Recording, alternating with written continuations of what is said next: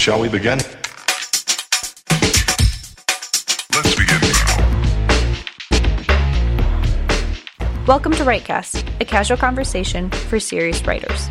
I'm Beth Nasachowski. And I'm Brittany Kallman-Arneson. Today we'll be talking about a topic that many people struggle with, writer's block. We'll talk about what it is and how to combat it.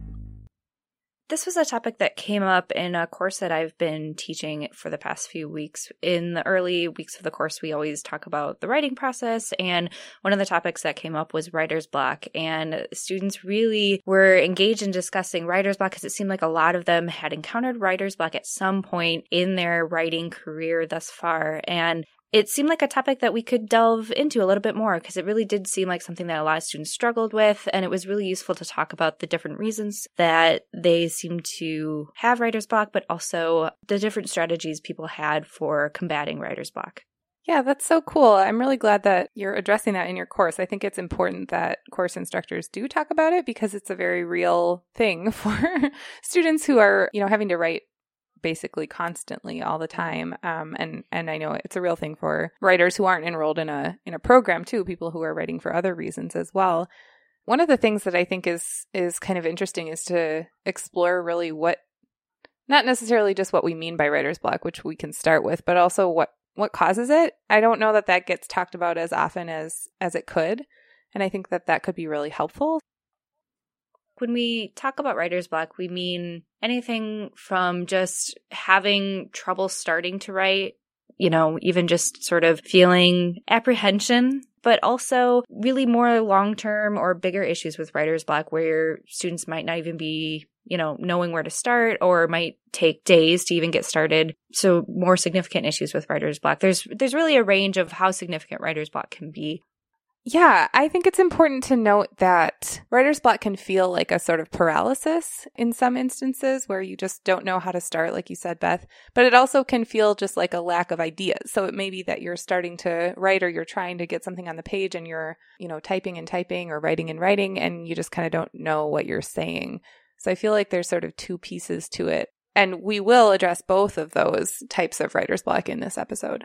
Yeah, and I also wanted to add that writer's block can look differently depending on the day that you're writing and what you're writing too. So, writer's block will look and probably feel a little bit different each time you encounter it, and that's okay too. So one thing that I like to stress when thinking about writer's block is that it's important to be reflective on what you're feeling and how you're experiencing writer's block, because I think this is kind of what we're getting at, Brittany, is that writer's block can be really psychological. Yes. It's not necessarily just a writing issue. It's a psychological kind of block.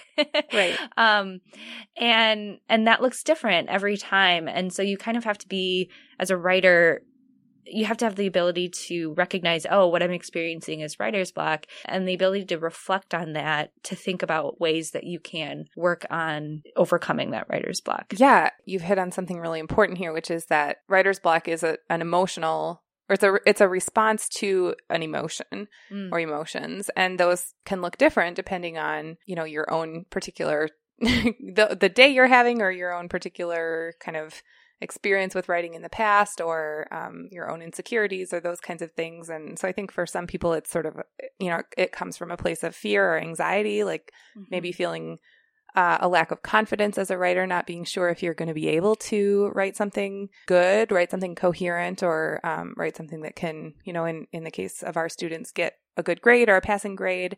But I think for other people, sometimes it can come out of a sense of boredom, right? That you're just kind of like not that stimulated by whatever topic you're supposed to be writing about, and you don't know how to get excited about it. Or even a place of frustration, right? Where you maybe have tried to express an idea and you can't quite get it, and you're just like throwing up your hands and saying, forget about it, and you've sort of lost your will to persist at trying to get it on the page. And yeah, I think that's so important, Brittany, because I think you've hit on a lot of the main reasons why students might experience writer's block. But I'd also add too that I think feeling overwhelmed can also be a cause for writer's block. Maybe you're super busy. you just had a crazy day at work and you've got kids at home and you have to get this assignment done, but there's all of these other things on your mind, and that can really cause writer's block for some people. Or maybe the assignment itself is overwhelming to you and you're not quite sure where to go with it, or it's, a new assignment or a new way of writing or something like that too. So I think that can also be a cause of writer's block. Yeah, absolutely. That sense of maybe not having the time or space that you feel you need to develop ideas or to, I think a lot of what we talk about when we talk about combating writer's block, generally as writing instructors is, give yourself lots of time or plenty of time to brainstorm and to just start writing and see what comes out. And the reality is for many people, especially for Walden students who are, working, who may have families, and then are, trying to pursue this degree on top of it all, that's just a luxury that they don't have. And so I think we can develop some strategies that can sort of help carve out some mental space, even if there's not the sort of time that we may talk about as being necessary for getting over writer's block or combating writer's block. Yeah. So let's start there. Let's start with the type of writer's block that comes from that sense of being just overwhelmed that Beth was talking about, and talk about some strategies that we can use to overcome that sense of maybe panic or just sort of not having enough brain space to focus on your writing. So one of the things that I admit I'm not great at this, but one of the things that does help me when I can get myself to do it is just giving myself 2 minutes to sort of sit and breathe. And I know that sounds really kind of, crunchy, but it really works. It really, really works. And it only takes a couple of minutes. I think a lot of times when I'm feeling that sense of panic or I'm feeling a little bit anxious about all the things that I have to do, I feel like in order to overcome that, I need, a couple of hours to like go for a run or take a bath or something, but it really, it doesn't take that much. Those things are all important. But in the moment, if you can carve out just a minute or two to sit and breathe and sort of refocus your energy and get your heart rate down a little bit, that can really help. I know for me, I am really sensitive to noise. And I can get really anxious if there's too much noise and sound around me, which is hard when you have little kids, or maybe hard if you don't have a quiet place where you can work. So earplugs, just the cheap squishy ones that you can get at the grocery store, they're miracle workers. Or you might put in your headphones and listen to a relaxing piece of music that kind of gets you in the zone. So none of that really seems like it's actually related to writing, and technically it's not, but it's about getting your brain in a place where you can move on to the task at hand, right? So just shutting out the stimulation and making sure that you can go into your writing task with a little bit more calm and a little bit more focus. That really works for me. Yeah, Brittany, I think it's a great point to think about what externally is happening that might be affecting your ability to kind of focus on the writing. I would suggest another strategy of free writing, and this is something that we talk about a fair amount at the Writing Center, but it's something that whenever I talk with students about it, it seems a little bit new, so I wanted to make sure to mention free writing as well. The basic premise of free writing is just that you are free to write whatever you want. And free writing is a way of generating ideas, but it can also help you kind of get over the apprehension of writing. One thing that I like to emphasize is that your first draft is not your last draft, and it's not supposed to be a perfect draft. And I think sometimes feeling like whatever we put down on the page or whatever we write has to be brilliant and perfect just as it is can be really limiting. And free writing helps us to kind of open up our minds and kind of get away from those restraints a little bit and just get words on the page. And I like to emphasize again that free writing doesn't necessarily produce writing that will be a part of the finished product. It's more about getting yourself writing.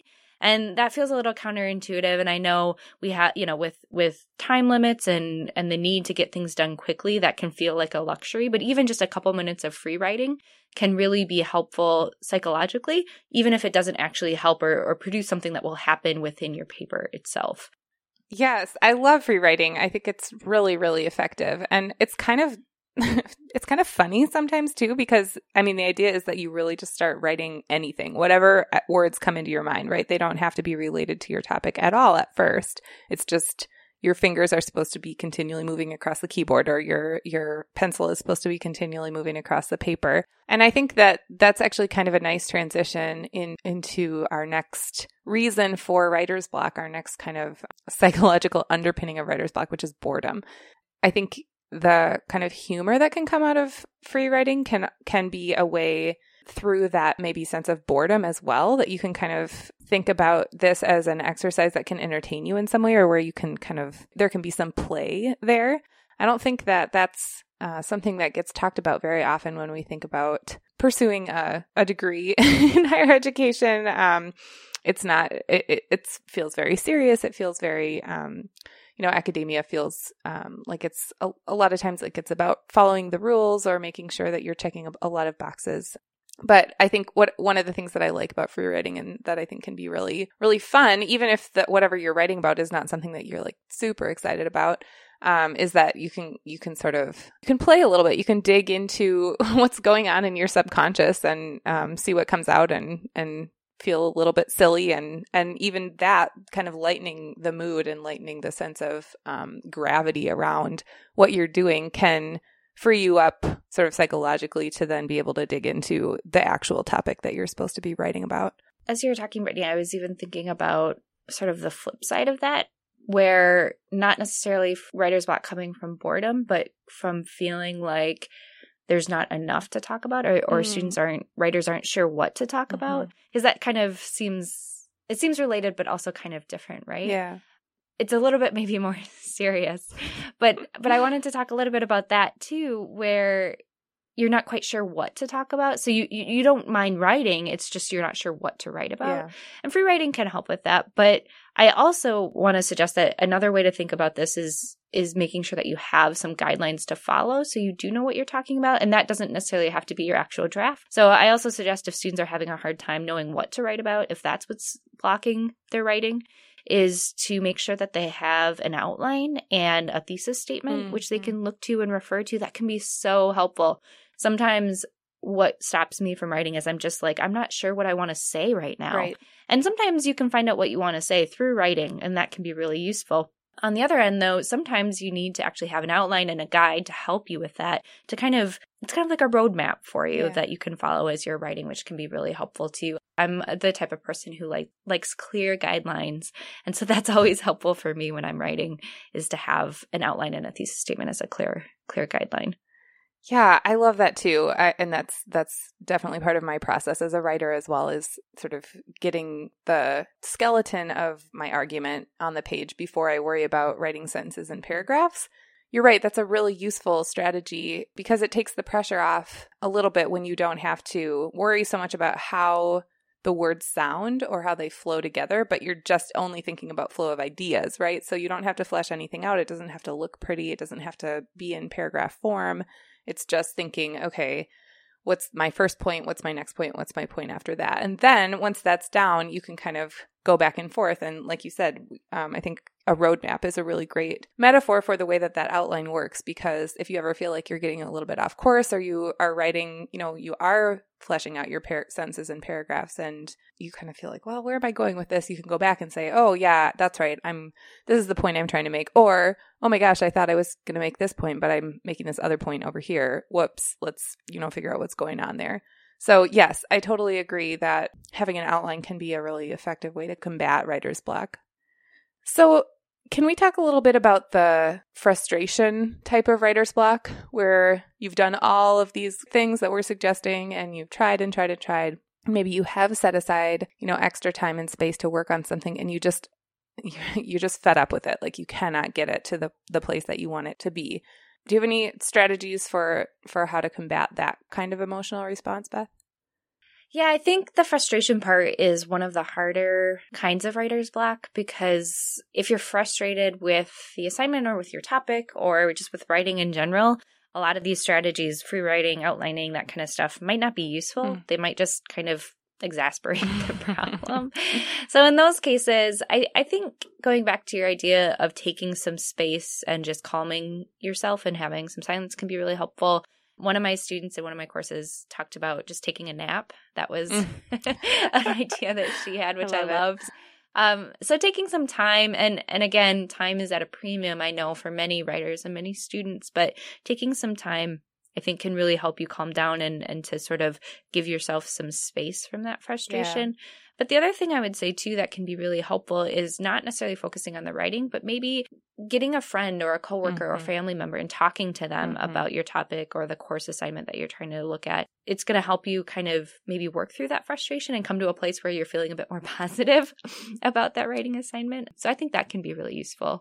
Yeah, I love the idea of like taking yourself out of your own head and discussing your topic with somebody else. And that's something that we don't talk a lot about, but I think we should talk more about, is sort of the relationship between speaking about a topic and then being able to write about it. I know for me, and I process verbally. Not everybody does that, I realize. So I'm sure other people have other experiences. But for those of you who are like me and sort of get ideas by talking about them, this is something that's really helpful. So if I have some topic that I'm supposed to be responding to in writing, I'll often find a friend or my husband or somebody else. My mom is a writer. Sometimes I talk to her about the topic, and we just have a conversation. The pressure is off because you're just talking. You're not putting anything on the page yet, but it does help to develop some ideas and sort of understand some of the different points or sub-points under that topic.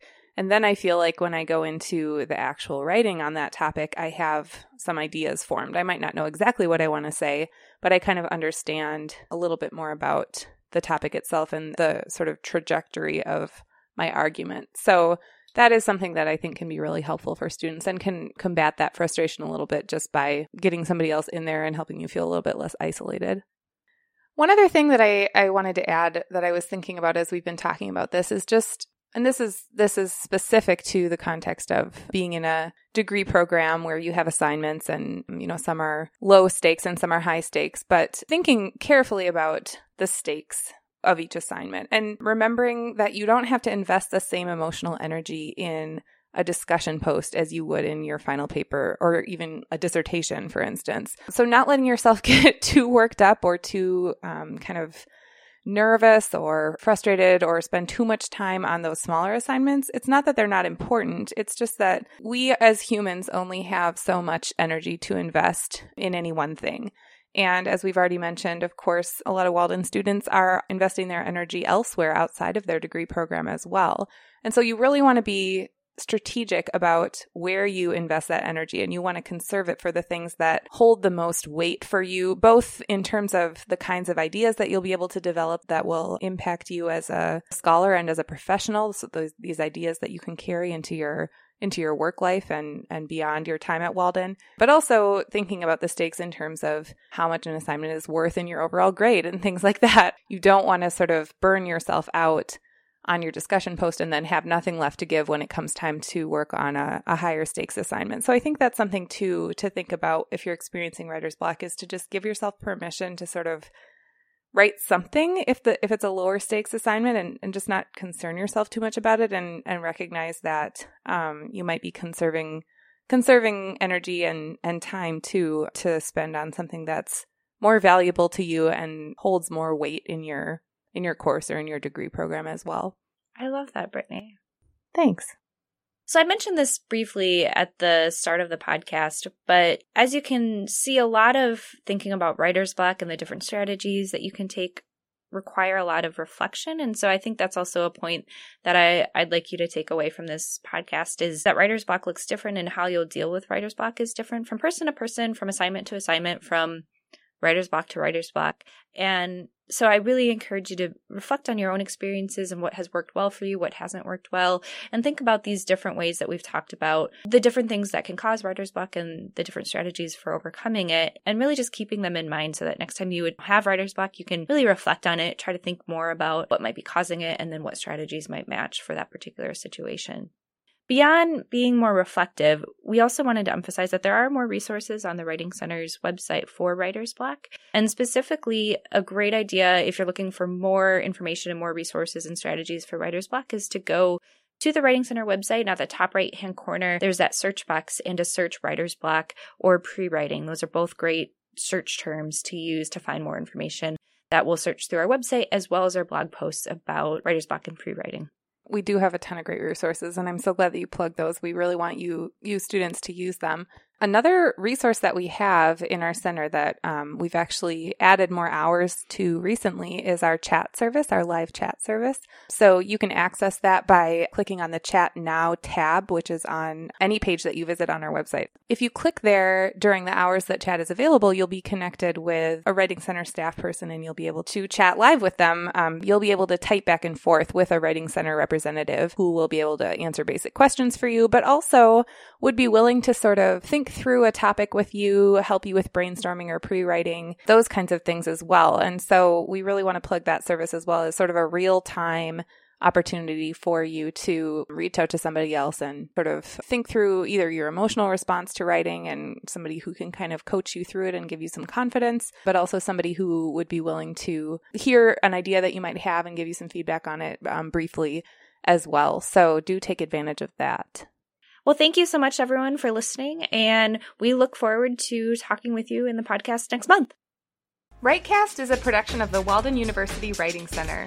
This episode was produced by me, Brittany Kallman-Arneson, my co-host, Beth Nastachowski, and our colleague, Ann Scheel.